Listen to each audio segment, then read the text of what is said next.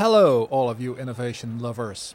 It's Monday, January 13th. I am Bart Brouwers, and this is episode 9 of your Daily Innovation Bite, a 2-minute appetizer for the rest of the meal, which you will find at innovationorigins.com. If you look into our archives, you'll find dozens of articles on all sorts of batteries. This is no wonder, of course, since we focus on sustainable solutions for today's problems. Today we have one more of those examples. Australian and German researchers have applied for a patent for a new type of lithium-sulfur battery that is much lighter, cleaner and more powerful than the current standard lithium-ion batteries used in electric cars and mobile phones.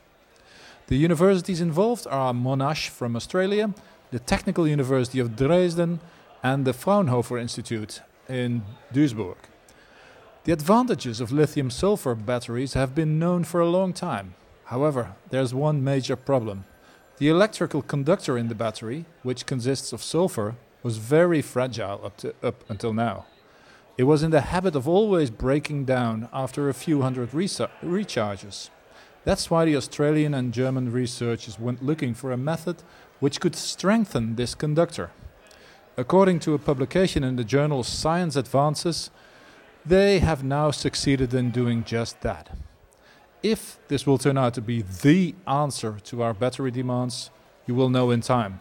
If you keep visiting innovationorigins.com, that is. Well, this was your daily innovation bite. For the whole meal with at least 5 other new innovation stories every single day, just go to innovationorigins.com.